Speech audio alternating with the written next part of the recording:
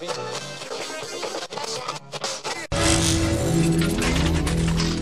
Check Radio.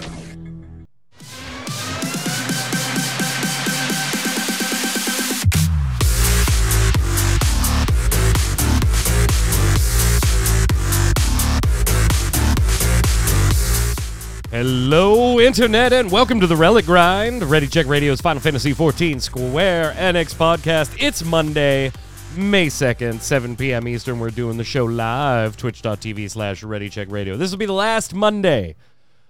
My stage show has concluded, so this will be the last Monday show. We will revert back to our normal Thursday schedules next week. On May 12th will be the next show. So we got a little over a week and a couple of days before we get to the next show. And then May 19th will be our third installment of Final Fantasy Jeopardy! The contestants are locked in. Kronos and Mr. Happy awaiting the third finalist in our Tournament of Champions. It will be decided here live Thursday, May 19th. We'll have Ginger Prime will be getting his second shot at redemption there against Fusion and Rook. I don't think I need to give them any introduction in the Final Fantasy XIV world. So look forward to it. And Gaming Gumbo, of course, back on schedule as normal on Saturdays. It's been a bit chaotic over the last 3 to 4 weeks. Thank you for the hosts and for you bearing with me while I did a stage show there. As you can tell, my voice a little out there, so I'm going to let the guys do a lot of talking today as we go through our Final Fantasy XIV 6.1 review. Spoilers warning, it's been long enough. There's probably one, right? One real spoiler-ish thing that, maybe if you've never played other Final Fantasies, it could we'll get to it. But if you are watching us on YouTube or listening on iTunes, Spotify, Amazon Music, Audible, wherever, head on over to the website there, readycheckradio.com. In the upper right-hand corner, you'll see all the socials, Twitch, Twitter, Facebook, all the audio versions. Give us a follow, give us a like, give us a sub, and help the channel grow. Gentlemen, are you ready? It's been a while. Let's start with Mr. Chris Montoya, a.k.a. Tarkoth. What's up, sir? Hello, greetings, programs. It's been a while. I'm glad to be back, and this patch brought one of the cutest moments that I can remember in 14. Oh? Who doesn't love water, froth, and foam? Yeah. I love your Stola. Yeah. I love your Stola. Yeah, that poor little guy. Like she's got layers. She sends two of them in, and one of them's going to be okay, and you're just like, that other one's not. That other one's not. He's going to come back. He's not going to be okay. And then She's going to have childhood trauma. And then in the damn scene, they just let him lay there on the floor for the longest. Anyway, yeah, it's so sad. Joining us, very broken up about it too, Mr. Adam Lane, a.k.a. Kronos. What's up? Yeah, super broken up. That's definitely my favorite part of the patch for sure. 100%. It's maybe my least favorite. I'm not even sure. There's like a lot in this patch that I really like. So. Oh my god, so much good stuff. Yeah, so let's just start. We don't have B-roll or anything for this show because this is going to be our 6.1 review, and I guess by proxy 6.1 as well, because we definitely want to talk about the ultimate. And then we got 6.15 coming and 6.18 coming, so we'll have bits and pieces of additional reviews as we get things like the Hildebrand quest, the tribe quests, the data center travel. All those additional things are going to be part of 6.1. We'll kind of ad hoc review those items as they come. But for 6.1, I think, gents, we got to start with the MSQ, right? That was... Yeah. This was it, right? Endwalker is done. The main story for A Realm Reborn sequence is complete. Where do we go from here? We've speculated on this show, and everybody else has speculated on the internet. Well, there's still areas of Eorzea that the map isn't revealed. We could do this. We could do that. We could go here. We could go here. We start to get a little bit of an idea of where we're going. And again, we are going to talk about spoilers here for as many as there are. What did you think of the MSQ itself, Kronos, before we get into like the meat and potatoes of a couple different story beat spoiler-ish moments? I thought it was pretty good. There's a few spoiler moments I enjoyed. There's some that caught me off guard, like where they're going with it, or where they seem to be going. I don't know how fast we're gonna get there, but we'll see. I think overall I liked it. They got me at the beginning where I thought they were gonna bring back a character for a second. I was about to be like, "Oh no, please, please not!" But then it was something else, so it was fine. No, go ahead. You can say it. Go ahead. Yeah. I thought when they showed the hand at first, I was like, "They're not bringing Xenos back to life, man. Please don't." Yeah. But then it's just as the Void Scent, so it's fine. His Reaper attachment. Yeah, I was really worried it was him for a second, because when you see it's like he's like engulfed in the shadow, and it looks just like him. Yep. Mm-hmm. And then when it comes out, you can kind of see it has the thing with the hand over its eye. So yeah, overall I think I really enjoyed it. I was surprised that we're going to the Void, and it seems to be kind of fast. But we'll see. I mean, maybe I don't see. I'm under the context that they're going to cover a lot of this before we even get to the expansion. Yeah. So I'm interested to see what y'all think too about that. Yeah. So Tark, I could see, some people maybe a little disappointed by 6.1 and seeing that, hey, we just finished up on the first where it was like absolute light, and now we're going to the 13th. Or headed in the direction, seemingly, of the 13th, where it's basically absolute dark, with all the Void Scent, and maybe that's a little disappointing for people that were looking for new adventures, not necessarily let's go visit another one of the Shattered Star. Yeah, and it could be that that's just what we're taking care of right now, because they did talk a bit about Mericidia. So maybe that's still on the table for the expansion itself, but oh my god, all the spoilerific yummy stuff. The Black Knight, who could that be? I don't know. Yeah. These elemental icons. We got any who could that be? We got any of that Final Fantasy IV bad guy music laying around? All right, let's throw some of that in here. We haven't used enough of it. We got any of those for Fiend, elemental things? Yeah, let's throw them in this cutscene. We haven't got any big armor. Yeah, let's throw some of that in this cutscene. What should we call him? Black Knight. Black Knight will work. We don't want to truly reveal his name because no one, whatever.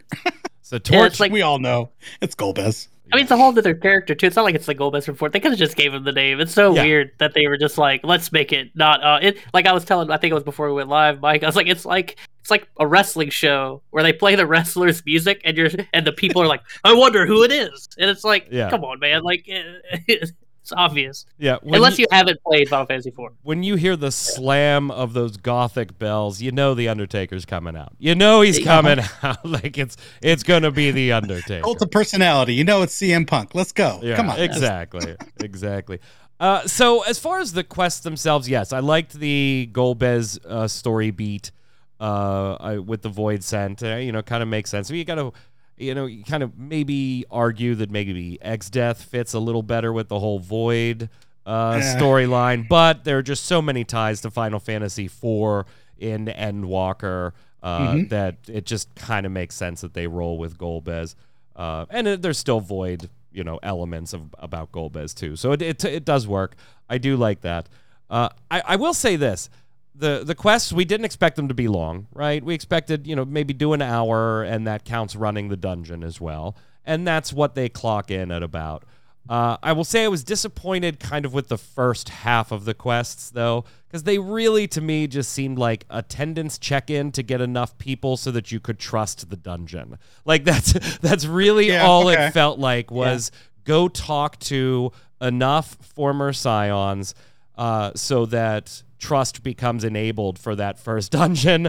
Otherwise, you don't have anybody around you. So it just kind of felt like a little bit of busy work. And, I know that they're trying. Yeah. I know in the game they're trying to imply that, X time has passed, Tark. Months have passed since the events of the final days. But as a player, that's a really hard mental leap to go through when you're still running around the same areas, this, old Charlian and stuff like that. And Kryl is still where we left her. Like, so it's like she didn't move, all these different people. But, it picked up. I liked the back half of the 6.1 sequence rather than the basic attendance check of the first half just to make sure you had enough people for the trust. Golbez, obviously looking forward to. And I like the core of the story where it's Y'shtola, and she really has this need to want to find a way to get back to the first, and having this opportunity to keep her promise with this void get to keep her promise. And we don't want to just cut them off completely, because they spent years. We spent, maybe some months there, but they spent years cultivating relationships. How do we get back in touch with Reen and Gaia? The core of the story, and the reason why we're exploring this void gate, so that we could use this information to get back to the first, I felt was put things together in a good way. I would argue there's a little bit of plot convenience, Kronos, going on, though, in that Vitra's sister also happens to be there, while we also need this void gate for various, for Y'shtola's various experiments. Is just so happens I have a portal that I've been keeping in a jar under this whole thing. In a jar. I mean, it's a big jar. Granted, it's a big jar. Yeah. So maybe a little bit of, let's say, MacGuffin type plot convenience to kick things off here. But hey, I'm all on board. I'm on board. Yeah, I'm okay with it. I mean, we know his sister's boned, right? Oh, I mean, his sister is Yeah. definitely Golbez's shadow dragon. Yeah. Like 100%. So, because we know he has one. Like, I mean, that's just a thing he has in other games. So, Yep. I mean, it just lines up too perfectly. Let's since we're talking about 6-1 and the MSQ, let's talk about the dungeon. I mean, that's like the really only piece of meaningful, let's say, content besides just there were no duties or anything like that. It was reading a lot of stuff and doing a dungeon. Was basically the 6-1 MSQ. So the dungeon being a big part and the only real interactive part of 6.1. What were your initial thoughts, Tark? Did you run through it with Trust first, or did you just queue up and get some randos? Were you hitting it with friends? How'd it go? I did with Trust. I'm liking using Trust as the first means of going through things. Get a little bit more story, a little bit more from my friends there, and I love using Estinian. If he's available, why not use him? I will say, God, I wish they did a little bit more DPS, because I don't want to use Trust with them any more than I have to, though. Because what should be a 15-minute dungeon takes like 30 to 40 minutes with them, because it's just move. Come on, especially with me being a healer. Like, I don't do enough damage. Oh, so you just get to sit there and watch. Yeah, I've never thought about that, because whenever I do Trust, I'm usually Black Mage or Red Mage, so I don't really notice. I mean, I notice that things are a little slower, but it doesn't double my time in the dungeon. It certainly doesn't do that. Kronos, what'd you think of Azadal's legacy? It's a 14 dungeon. Yeah, I mean, it's beautiful. It does look cool the first time, and then because of how now I have a different way to make my tonestones every week, I've only done it like twice. Same here, twice. I've done it twice, and that's it. Yeah, I mean, I got the orchestrated role, and I was like, "Yep, we're done with this place." So, I mean, it's fine. It's kind of just more to me of the same. I don't really do the Trust. I always go in with like randos. I just like that experience more. That's just my cup of tea. See, I'm always the one that I like. I'm like Tark. I always run it on the Trust first, just to maybe you don't catch every mechanic as far as recognizing it right away, and I don't want anybody to get nuked because I did something wrong generally, though, in 4-person dungeons, there aren't too many global wipe mechanics, but every once in a while, they kind of throw one in there, and I don't want to be that guy, so I always... Twisty top. Yeah, Twisty top exactly. Mechanic. Yeah, that mechanic... Okay, I'm going to say that the first time it did it, I couldn't figure out how to control it. I was like, what is going on? I didn't see the hand icon pop up. Yeah, the little arrow. Yeah, the little like mitted Final Fantasy glove hand. I was like, what are they? steer. How the fuck am I steer? And I look down. I'm like, did they hotbar swap me into something? No, they didn't swap me into anything. Just steer. Yeah, just steer. And then I got it, and it takes maybe 1 or 2 times through it before you're like, okay, here's the delay on this thing. If you're going in a certain direction and you want to change direction, you better start 15 seconds ahead of time. It was an interesting mechanic, I thought, spinning everybody around like a top. Maybe a little silly, but it was interesting. It was interesting. You're right though, Kronos. It's another situation we've said often. There were more than 3 pulls between some of the bosses. Yeah, the pulls with the little gate things. Yeah, that's kind of cool. Yeah, that was neat. I like that. Yeah, but other than that, I mean, it's the same thing. It is. Yeah. This is why I hope Criterion Dungeons brings something fresh to this. Yeah, 6-2, but story dungeons.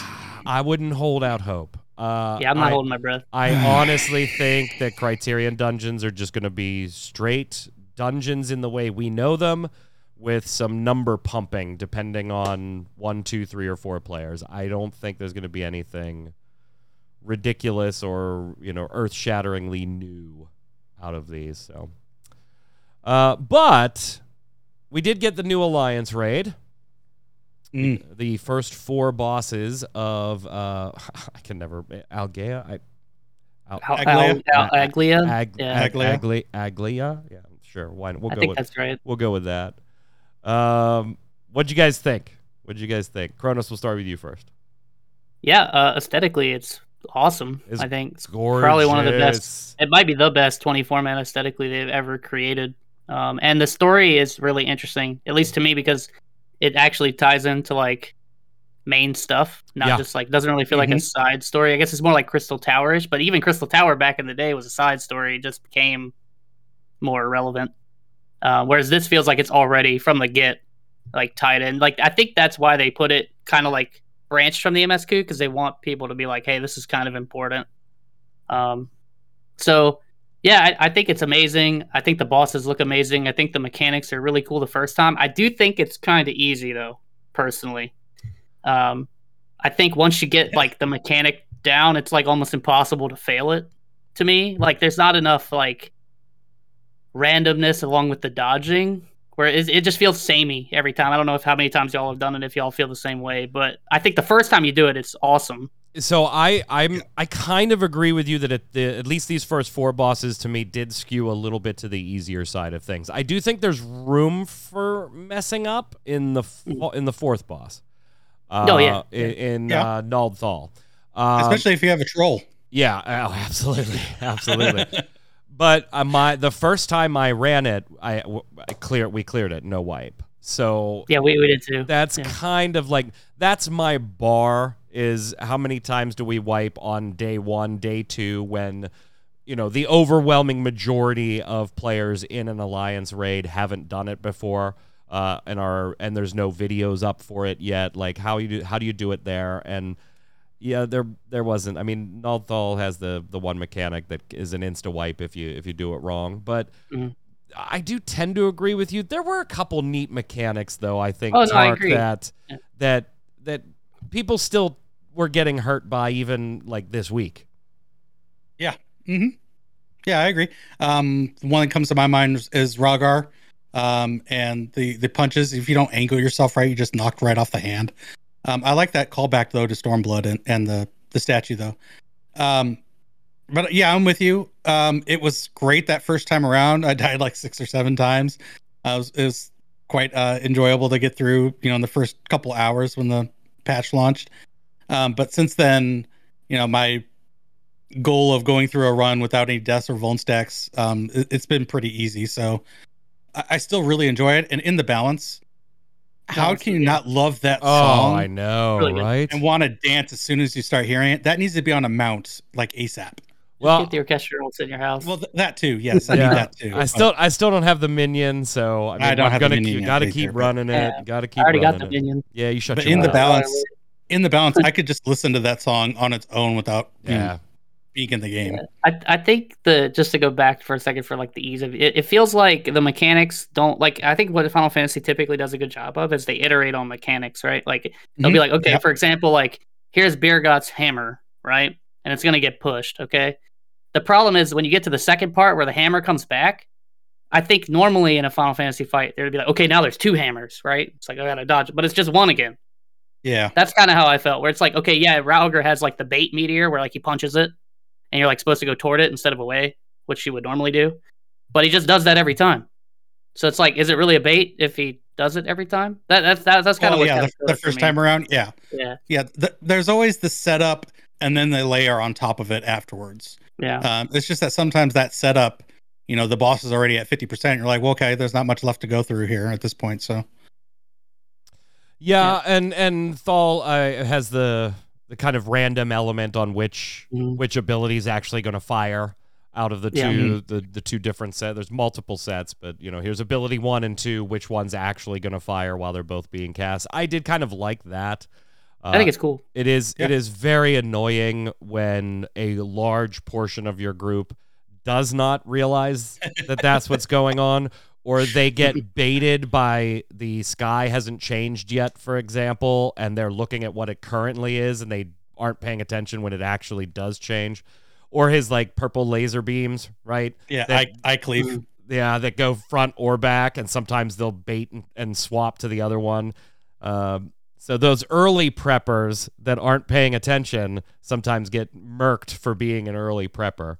But I will say that I really did enjoy this one. This was definitely better than the Nier stuff for me. It was definitely better than Omega for me.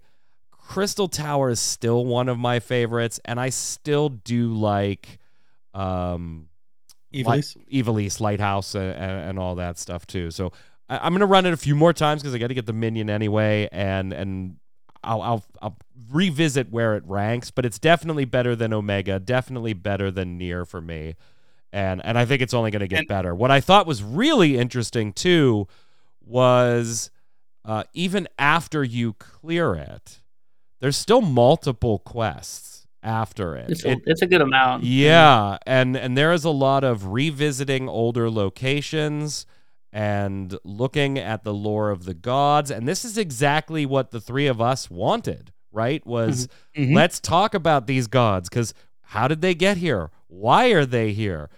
Were they just a version of primals? And those questions, some of those start to get answered already in these quests in just the first batch.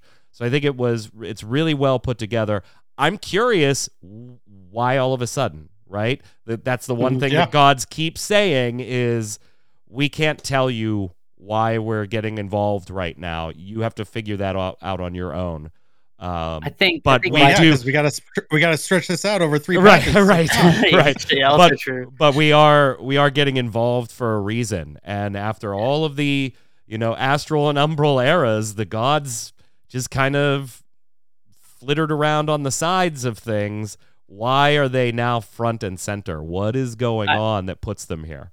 I think my theory I'm still holding to my theory, which was, I think I said a couple months ago. I think it's related to, like, they're like ancients somehow. From like, they're like Heidel's convocation. That's still my theory. I don't know if like she sundered them and they exist on everything, but I think that's why they're like these godlike beings, is because they're technically ancients. I mean, we'll see. They're definitely not primals. Nope. We know that. They're not primals. Yeah. So, and they're not just normal dudes.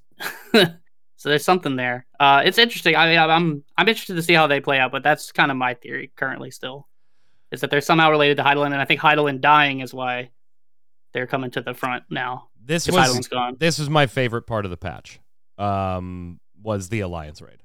I just love the aesthetic of it. Yes, it is kind of like just a created zone, right? It's, but I like the aesthetic of it. I love the boss fights in it. I thought they were a great way to cue this sequence up.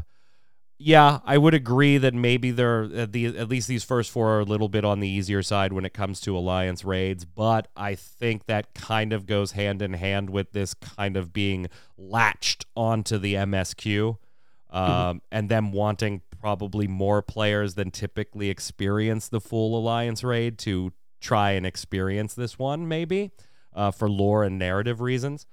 But this was my favorite part of the patch, hands down for me. I just loved it from top to bottom. I can't wait for the next one. I know the two of you have different, if I had to guess, different favorite parts of the patch. But it's cool. Are we counting 611? The 611 oh, count? yeah. Oh, well, then it's not even close. Wow. Yeah. I was going to say it was close until you said It's just 611. Then it's not 6.1. Yeah, no. It's just 6.1. Okay. Okay, so if we don't include the ultimate, is the Alliance Raid your favorite part of 6.1? It's not, but it's close. Yeah, it's close. It's almost there. All right, so It's you almost guys there. are both going to put our next topic as your favorite then, huh? Quick side note though about Alliance Raid: this gear set is better than anything we ever got in the near raids. Oh, that's a hot take. The glam wise. That's a hot take. I'm sorry. From a Those male near character sets. perspective, I could see that. But Yeah. there's a lot of people that have those 2B boots glamored, man. Like that is a high-end glamour That's item. one piece. This whole set is just awesome. Across all the roles, it's great. I love them. Next up, Crystalline Conflict, the new 5v5 PvP mode in Final Fantasy XIV, taking over for the Feast. Notice that your minion achievements now read kill or get assists in the Feast or Crystalline Conflict. So those of you that were worried, we told you, don't be worried, but that is the change they made. The numbers are still the same. It's just now counts both Feast and Crystalline Conflict. So you maintained any progress you already had from the Feast, and Crystalline Conflict now just adds to it. And you put on your Garo title, and you're double dipping for days. Unless you've already done it like me. Yeah. Okay. You don't get double dip at all. I'm close to my mount, so. I think I'm going to go first, gents. I let you guys go first on the other one, Okay. and I'm going to be really short. It still doesn't do it for me. Oh, that's not to say sad. That's not to say that Crystalline Conflict is bad. I think by far it is the best PvP they have put in the game, and I don't think it's even close in my book. I will give it that. It is short. It is snappy. It is responsive. It still has balance issues, but we expect it to. But it just doesn't do it for me. It really doesn't. And we're going to talk about this a little later when we get to Love It or Leave It, I'm sure. I'm only going to do this when I have to. Like when there's minions I got to go get. And like I did enough to get my 1,000 trophy or crystal trophies and go grab that minion from the, like, yeah, fine. I'm going to do it. And at least this is not as unbearable as some of the other PvP for me to have to farm occasionally when I need to go get X thousand crystal trophies to go get some minion that comes out 2 patches down the road. Or this is the series that has a minion in it, so I got to play and rank up a little. You know, it's not unbearable to me. It's not unbearable. I do not seem to be getting good groups at all. I still have not won a match. I'm not even lying. I still, whether ranked or casual, I've been bouncing back and forth. It's just not even close. Like, it's not even close. But I will concede that maybe I'm just generally not good at it too, even though I seem to be leading in kills and damage, and nobody's playing the objectives in my groups, but whatever. I want to be positive about it because it is a huge step forward, I think, for Final Fantasy XIV PvP. And I cannot begrudge them that. It is a massive step forward. It's not enough to snag me as this is a fun mode. I'm still one of those, if I want a PvP, there are just other games that I'm going to go do it in. This is not like the, I'm going to log in and do some conflict because I got about an hour to kill, so let me go play 15 matches. It's just still not there for me, and that's probably, I admit, just a flavor thing. So I want to make sure I give credit. I recognize it is much better. It is enjoyable. I'm not going to be banging my head against the wall when I do have to grind this stuff at certain times for things, but it just doesn't do it for me. Tark, go ahead. All right. So first off, queues. What's a queue? I think the longest queue I had was 15 seconds. I want to hold off on that one because I think casual is going to, if they don't put it as far into like a roulette rotation, I think casual is going to be empty in a while.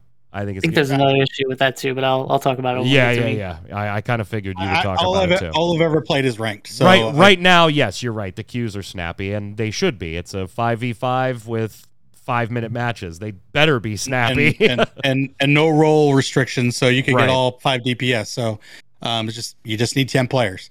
I like how, and I've only experienced it on Sage, but from the gist of what I've been reading and seeing, the simmering down of the jobs into a core set of abilities is really fascinating to me. And with Sage, there's a lot of little nuances where I have my Cardia, I have the things that make me a Sage, like Cardia.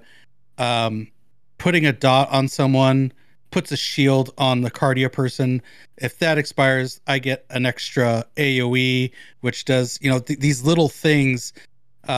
It's just about the nuances and really learning what your job can do. And then knowing that, we dive in, pull back, when to use your guard and stuff. I will say that the snappiness that you suggested, maybe not quite there. I still have problems with my cure function and my guard. Like sometimes it won't no, you misunderstand. I'm referring to snappiness as in you're out, you're done. Okay.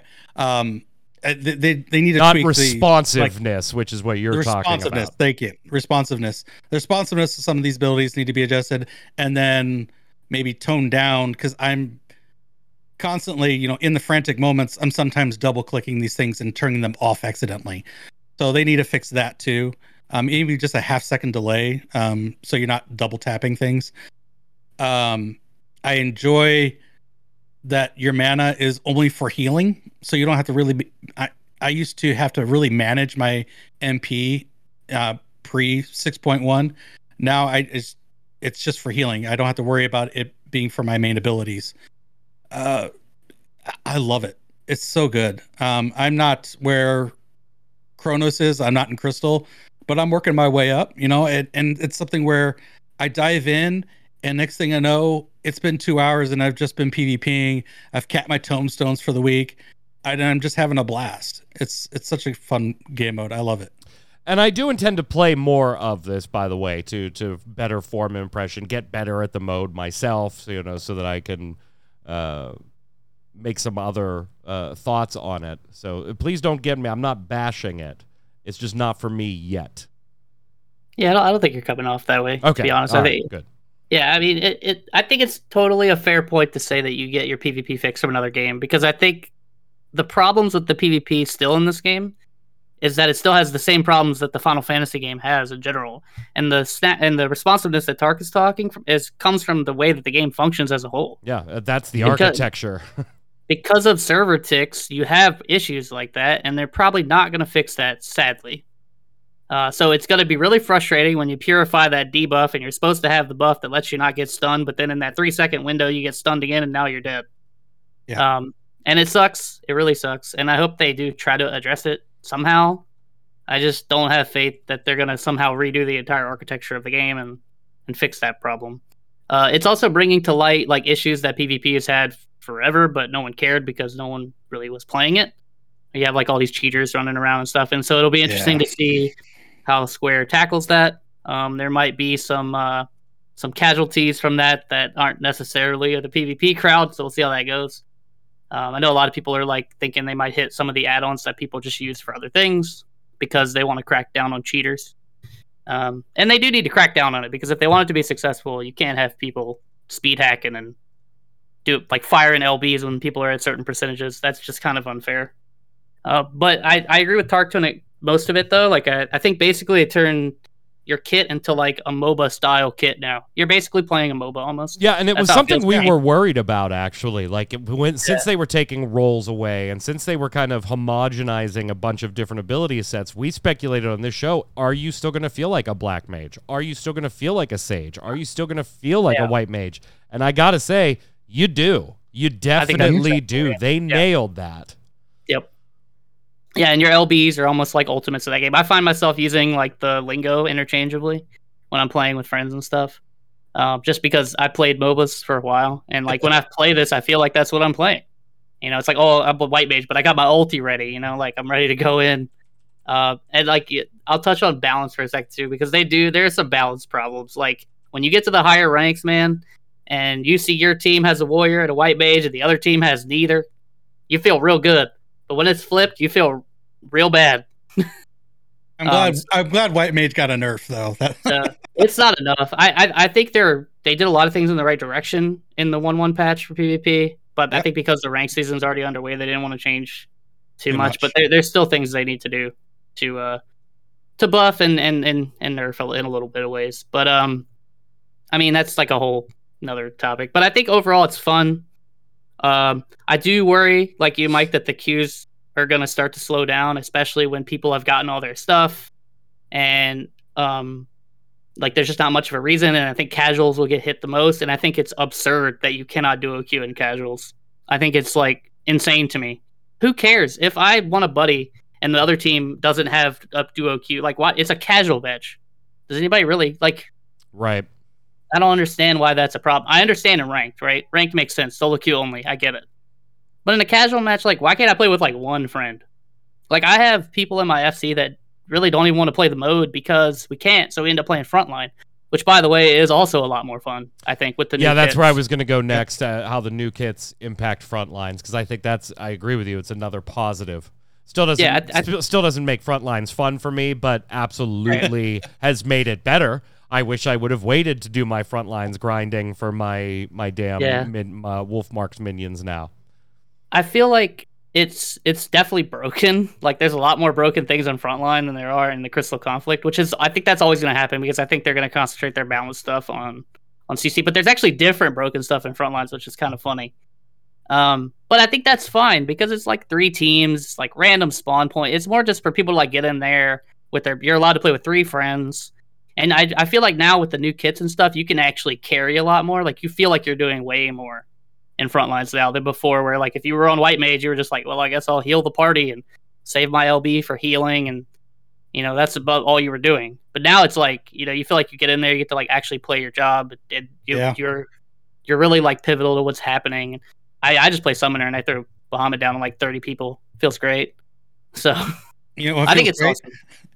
Saging it in frontline, and you got the other 2 teams like going after each other, and you throw in a Toxicon just in the middle of that, and then you just Numa laser beam like all their faces, and you just like, oh look, I'm on heat number 2 already. Sweet. Yeah. Yoshi P does want you to stop being toxic, boys. Stop being toxic. How am I being toxic? He spent quite the post saying, "Hey guys, stop spamming good game. Stop spamming good game before the game is decided." I feel like he should probably play Rocket League and see how many times you get what a saved. It's every other PvP game has these people. It's nothing new. I mean, I see. Here's the thing, though. Like, if you go play, like I said, Rocket League as a joke, but if you play Rocket League and somebody just keeps spamming you over and over, what a save, what a save, what a save, that is not like you. If you want to report it, you can, but nothing's ever going to happen with that report because they're just using a quick save or a quick chat that says what a save, what a save, what a save. To them, that's like him, Yoshi P, specifically calling out that type of behavior as toxic. And if people are doing this, please report them. I don't know. That's a little much. It does kind of kill morale a little bit. I will say that. Like when you have one of those people on your team, because like the thing about Crystal Conflict, a lot of games are winnable, even like when they're like right at your point. I've won games from like 98% and pushed it back. You can win, but when you have that dude that's just spamming good match, like basically it's a 4v5 now. So you're probably done. Yeah. Which is sad, but I mean, like you're gonna have games like that. Just like I see a lot of people complain. It's like my teams are bad, kind of that kind of stuff, and I understand that. the way I try to look at stuff, and this is me just coming from other PvP games, is like I always try to feel like what could I have done better? I try to have that mentality instead of trying to think about like how my teammates could have done. And obviously it feels great when you have good teammates. It does, and it does matter. But like that's just kind of how I like to see it, and that kind of like makes me just ignore the people that do stuff like that. I think it's kind of funny that they're gonna start banning people for lighting fireworks on people's dead bodies and stuff, though. Like, I mean, I don't know. I think it's more annoying when people spam the limit break percentage, because that sound effect that they attach to it is just. It's like, oh, just stop that, please. Tark, you seem like you're upset that Yoshi P wants to create maybe a further line than you want. I feel like Tark wants to be semi-toxic and have that be okay. I just think there's a fine line, and you don't want to go so far where I don't know. It's sometimes his "don't be toxic" mentality goes a little too far, in my opinion. I understand that he wants it to be. I feel like Tark is worried about getting his ass reported. Here's what's going on. I'm never gonna, because he wants to spam good game when he's killing the other team. It really doesn't bother me. It's whatever to me, unless you get that damn sound effect in your ear over and over again. I'm just having a blast with it. I don't, you're in that spot where, you haven't won a match, but, when you win like 5-6 matches in a row, you're going to feel real good when you get that win streak and you jump from bronze into high silver. I should at least provide more detail here. When I said I haven't won a match yet, please understand that with my show, Crystalline Conflict was like the last piece of 6.1 I got to, and I've tried it maybe 6 to 8 matches total. Like I haven't been beating my head against it since 6.1 came out and never won a match. We are not. Have you been playing Black Mage? We are not there yet. Yes, yeah, and it's not fun actually. Not. It's different. Yeah. Yeah, I'm not enjoying Black Mage in there, so I am going to try other classes and things like that. But I do feel like I should put that like additional information. He hasn't won a match. Came out 3 weeks ago. Yeah, I've played like 6 to 10 matches total somewhere in there. It's fine. Yeah. I'll get a win. It's all right. I think I played like basically less than an hour. Yeah. I just wanted to be able to speak intelligently about the system itself. Yeah, I think I played like 150 or 160 matches or something. I do like the streak bonuses. I do like that.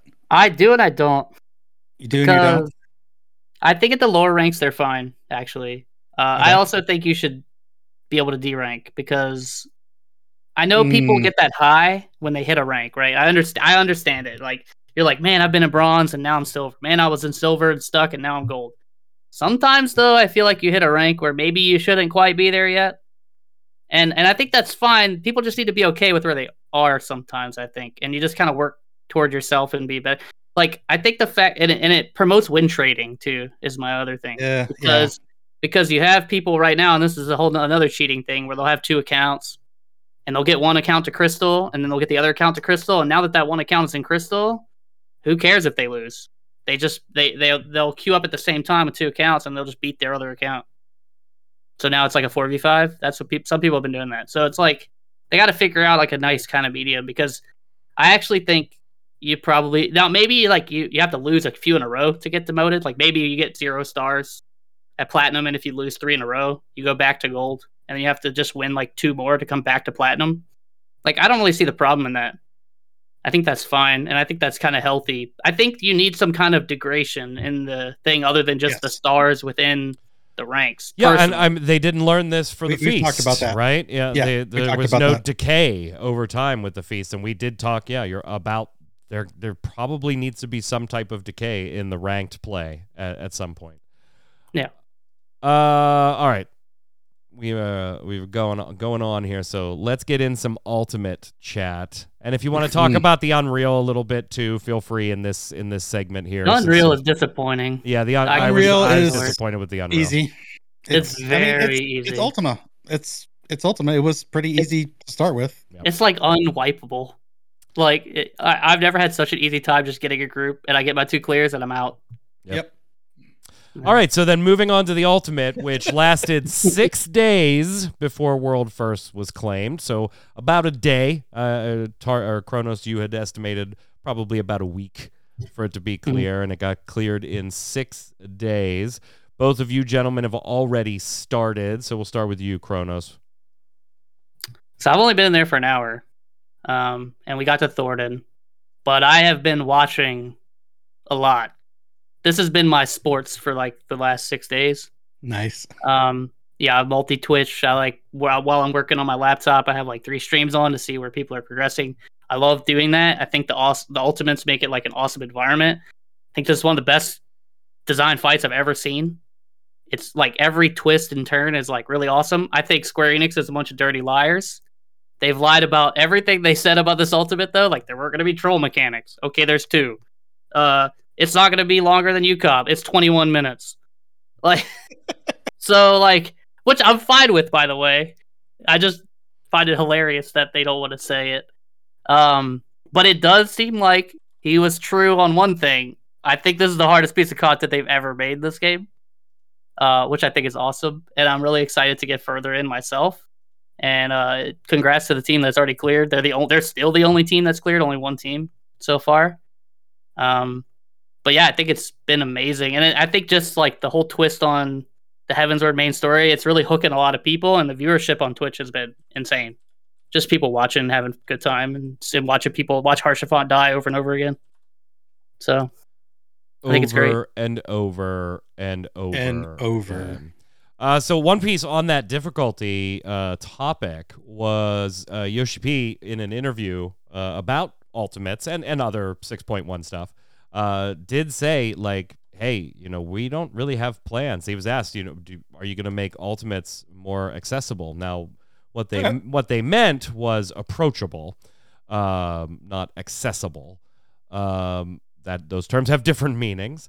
Yes. And Yoshi P said no. He's like, no, that's not the point of that content. Nope. It's not meant to be made more approachable for more people to take part in it. Either you want to do something that difficult or you don't, and we're okay. That's why we have normal rates, and we're okay with it. Tark, what'd you think? What are you thinking so far? I'm having some issues with my new team that go outside, so I'm not going to discuss that. But I'm loving the difficulty so far. I have not gotten too deep into it. I haven't even finished phase 1, and we spent 6 to 7 hours in there. But part of that is the outside stuff that's really hampered our progress. But I'm enjoying what I'm getting at. That this is the first time I've done an Ultimate right out of the gate, so I'm really excited to dive back in there tonight, right after the show, and hopefully we get to phase 2 and see Thornton.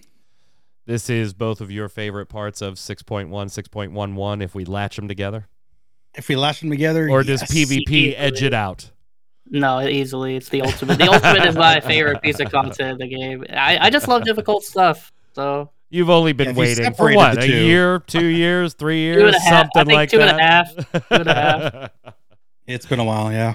All in all, I got to give 6.1. I got to give it like an 8, and maybe even a 9. As much as maybe Crystalline Conflict is not content specifically for me, just as far as my tastes go, I do have to recognize it is a damn good piece of content if you are looking for PvP, and it's just going to get better as they balance the classes out a little more. They balance some abilities a little more, and they've already started. So we've already seen some tweaks here and there with different abilities and different classes. So I anticipate it, and it is stomachable for me as somebody who just, hated Frontlines and Wolf's Den. I can see myself going, all right, well, I'm going to spend the next 2 days in CC because I need X to get that minion or whatever, and not feel totally broken up about having to do it. So I got to recognize that is a huge step forward. I'm going to give him like an 8.5. 8.5. I'll put it right in the middle. 8.5. Kronos. For me, it's a 10. The Ultimate was enough. Yeah, can I do it 11? Is that possible?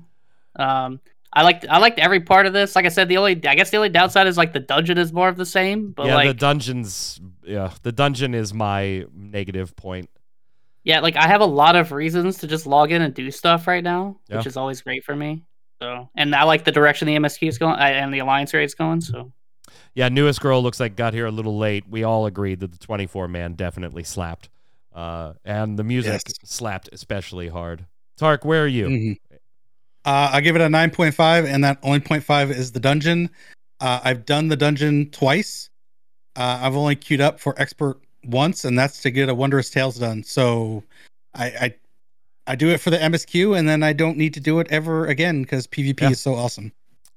Other Square Enix news this week. Square Enix just sold Tomb Raider, Deus Ex, and a bunch of other stuff to Embracer Group, who bought Eidos, Crystal Dynamics, and Square Enix Montreal. So basically, the Western development people in Square Enix have now been sold off to Embracer Group. If they sound familiar, that is because they already own Gearbox, THQ Nordic, Saber Interactive, Koch Media, whichever you prefer, Deep Silver, Coffee Stain Studios, and then Dark Horse Publishing, if we want to get outside of video games, and a few other things. Sold for $300 million, and it gives Embracer ownership of more than 50 back catalog games from Square Enix's library and impacts about 1,100 employees across all three studios. So that means Tomb Raider, Deus Ex, and a bunch of other IPs no longer owned by Square Enix. And in fact, Embracer said they saw opportunities in all of these IPs, as well as Legacy of Kain, Thief, and all kinds of other original franchises. Interestingly, what has not been talked about a great deal is the impact this has on the Marvel stuff, with Marvel's Avengers or Guardians of the Galaxy. In a conference call, Embracer did talk about future Marvel stuff will have to be renegotiated, which you would expect during a buyout, but they haven't really been specific on what happens with those, something like Marvel's Avengers, where it is a live service title going forward, which I kind of think spells doom and gloom for Avengers. I read that as Avengers is dead. One of the things that Square Enix said about the deal, Tark, was that they are going to use this money for blockchain, NFT, cloud technology direction, which I think there's some interesting stuff Square could do with cloud. I mean, they do a lot of mobile stuff anyway, so they could potentially do some interesting stuff there, but not if Kingdom Hearts Cloud has anything to say about it. $300 million. Arguably, a lot of people reacting that, wow, that was a steal for Embracer Group. And I got to say, maybe I also have to look at it and go, well, if somebody was going to pay more, Square would have sold to the company that was paying more. And with Sony and Microsoft and different companies on buying sprees, there were other companies involved in these discussions. We don't know who at the moment. I'm sure we will learn that over the coming weeks, who else was in here. But Embracer said $300 million straight cash, homie, up front, where maybe some of these other companies were like, we'll give you $400 million, but $200 million's in cash, and here's the how we want to break up the rest. We don't know. So maybe $300 million is a deal. I'm sure if there was more on the table, Square would have taken more. I don't know how to read this. There's a lot of, I think it reads for me that Marvel's Avengers is dead. It's just that. Don't expect, if you are a fan, I'm sorry, don't expect anything else. If it had to be they did announce a new piece of content with Lady Thor. Right, but that was already that was already in the works.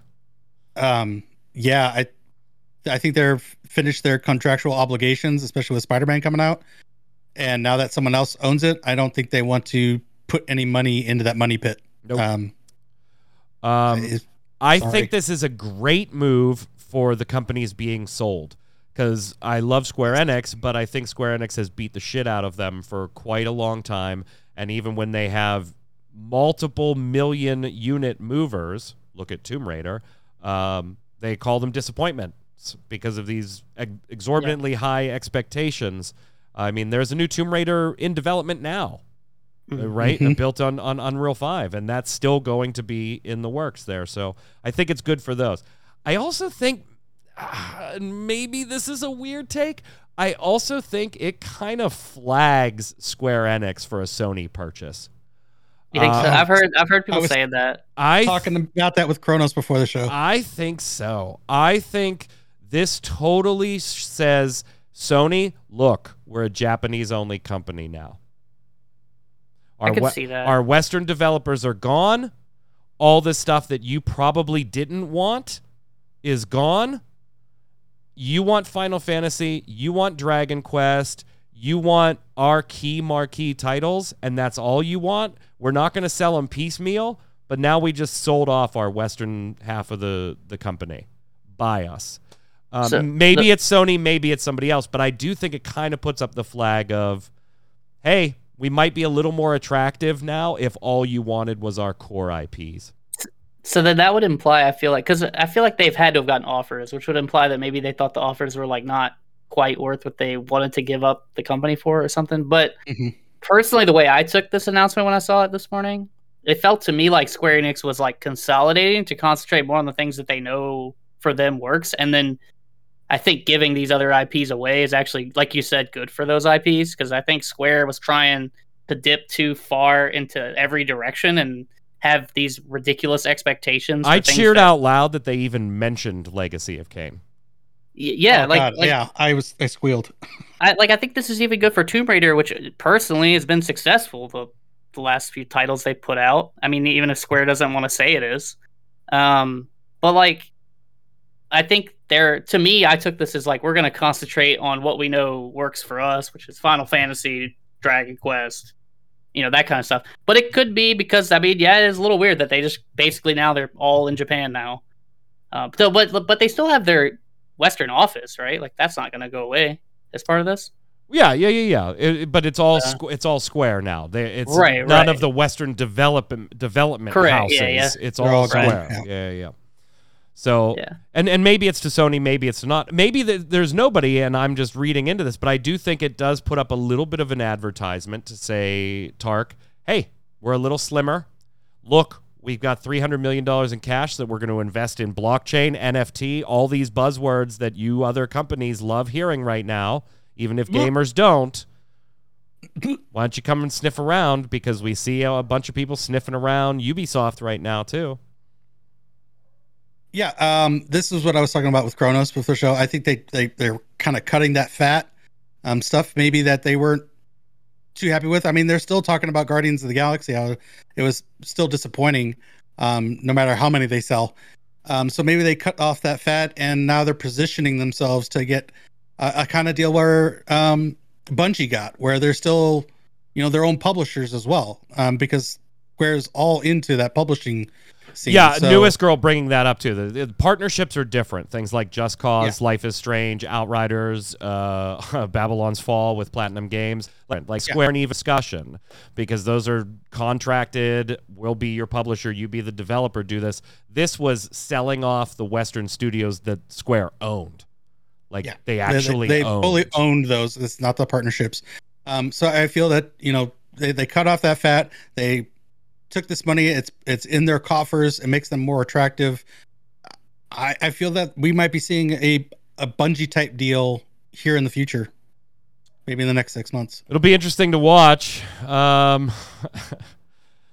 Enix also being sued by Yuji Naka, Balan Wonderworld director. He took to Twitter and basically just went apeshit, gents. I mean, he just went apeshit, saying that, hey, I was removed as the director of Balan Wonderworld about half a year before release, so I filed a lawsuit against Square Enix. Now that the proceedings are over and I'm no longer bound by company rules, I'd like to speak out. And went on to say, I think it's wrong of Square Enix not to value games and game fans. According to court documents, I was removed as the director of Balan Wonderworld for 2 reasons. It was done by the producer, head of marketing, head of sound, managing director, and HR. According to, I'm not going to read the whole thing. Go check out his Twitter. He just went apeshit. And he said, Square doesn't care about you if you like games. They don't. They don't care about the games anymore. They don't care about you as the player anymore. I was totally done dirty, and I was tossed out 6 months before the game came out, to which I have to say, I played that. I don't think that it's a different game. If you were there for those 6 months, like there were core faults already baked into that game at that point, unless he wants to make the argument that I wouldn't have released it when it released because it wasn't there. So yeah, improving a game until the very end is what being a game creator is all about. And if that's not possible, something's wrong.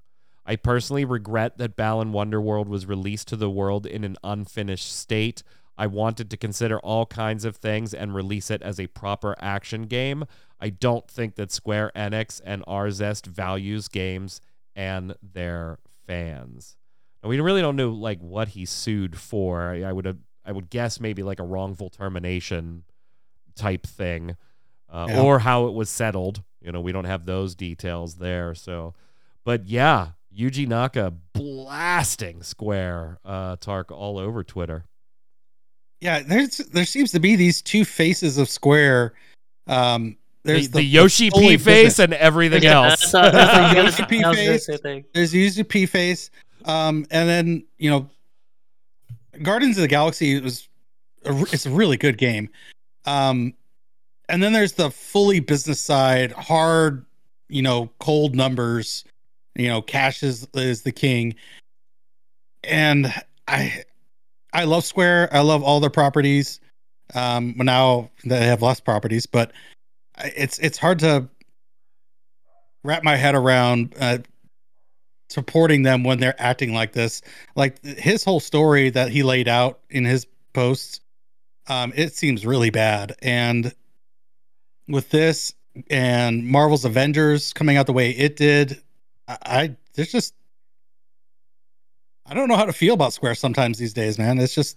Yeah, I mean, at the end of the day, we might be Square Enix fanboys, but it is also important, Kronos, to remember they're a company, okay? Mm-hmm. And companies generally don't care about you. Mm-hmm. Like, I wasn't surprised when he said they don't care about games or gamers. No. Me neither. That's like 90% of all game companies. Right. As a company, they care about making money. Yeah. And that's why it's important that we do talk about stuff like this on this show, where it's like, hey, we might give them a lot of credit for different things, but you got to show the other side of that too. There have been companies that have development houses that have gone bankrupt because Square Enix canceled their project and didn't pay them. Like they have done shitty things in their past too. They will continue to do them in the future if they aren't called out. If they can get away with it, they will, just like other companies. So I did like Yuji Naka coming out and saying something like this, but I also was like, Balan Wonderworld is not the hill you want to die on. That thing was foobarred long before you were let go. One thing I was intrigued about is that he wanted to make sure that he was allowed to speak at the end of this lawsuit. Like it was part of his settlement. No, I want to be able to speak out. There's no NDA that's going to hold me. I'm going to talk about this. So kudos to him for making sure that, you know, he allowed himself to do that. Yeah, I think you hit it on the head though earlier when you were like, "There's two faces of Square." It's Square and then like whatever Yoshi P gets to work on. Yeah, that's exactly what it is. It is. Yeah. Because even Yoshi P has said it too. If you go back and watch interviews, he's said things like, "I hope that this type of mentality becomes more of the Square Enix mentality." Like he has literally said that. You know, if Yoshi P was, I'm going to slightly spoil what we're about to talk about. You know, if it wasn't Yoshi P working on Final Fantasy 16, that they would have probably already fired like 3 people by now. There'd be like other people in there moving the game. It would be just like Final Fantasy 15, right? Where like stuff's moving around, like we got to get it going faster. And because it's Yoshi P, I think they're just like, let him do what he knows what he's doing, so they let him do it. And I don't think everybody else has that chain. I love Guardians of the Galaxy, but I'm going to also just assume that was like goodbye mistake, to be honest. I think like the people that worked on that game were great. I think they made a great product. I think Square had unrealistic expectations. But I mean, look at how they advertise it. They were sorry, I've hit my mic. But they basically didn't even advertise it. It was like all of a sudden here's the game and then it's gonna come out in 3 months. Yeah, that was a little bizarre. Yep. And it's and that's just that's Square, right? That's Square doing that. It's the same with what is it Neo? They complain that game failed.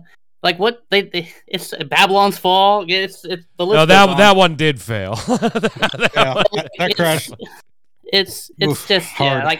It feels like Yoshi P is keeping the company afloat to me. I love Square products too, but I'm also on here complaining when they make pixel remasters $30 for games that are $25. To me, that's a cash grab. But I understand for some people it's worth that money.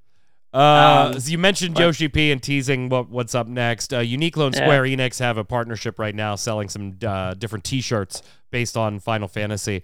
And in a magazine interview, Yoshi P said that development of the latest title, Final Fantasy 16, is in its final stages, and then reiterates, this is a single-player game focusing on the individual there, but it is in its final stages. We still expect to see something this spring, probably in the Square Enix Spring Showcase. So we're getting close, gents. We're getting close. Real close. I'm hoping this year. I'll believe it when I see it. Right. Hey, end of April, Square Enix re-upped its trademark in the United States for a classic horror title. No, not that one. Not the Parasite Eve one. It is Fear Effect. Now, obviously, they could just re-up this because they want to maintain the name /IP rights and things like that. But you do have a modicum of proof that you're going to do something with it to apply to have those trademarks re-upped. But flip side, counter argument, it's pretty lenient as far as what you need as proof. So are they going to do something with Fear Effect, or are they just protecting the name /IP, Kronos? I mean, it feels niche enough that they're got to have a plan for it. It feels... It's not like Final Fantasy or something big where it's you're whoa, yeah, they got to hold on to that. It's not something that it was even on my radar. So I think the fact that it's on theirs means there's got to be something. Probably a mobile game. Probably true. I say that joking, not joking. Tark. I'm also not joking. Pretty good, by the way, for mobile games. Echoes of Mana is pretty good, by the way. Never played it. Don't care about it. Yeah, it's not big enough. What Kronos said, it's not big enough where they have to re-up it. If they're re-upping it, it's probably got some sort of plan. But I don't care. Newest Girl says this screams like a game that shows up in a Nintendo Direct randomly. Yeah. Hey, this coming weekend is the Final Fantasy XI 20th anniversary live stream with interviews and stuff galore. It's about 5 hours estimated length. And presumably we will see what the quote-unquote big announcement that they teased 2 years ago was. So I'm sure we will bring that to next week's show on the 12th. We're not going to go live at 3:30 in the morning? No, we're not going to. Not for Final Fantasy 11, since I'm the only one of the three of us that cares about it. I would join you for it. I'm just saying I would join you for it. But I'll just tell you the truth and say I would not join you for that. So stay tuned. We'll find out this weekend. Let's head over and do Love It or Leave It.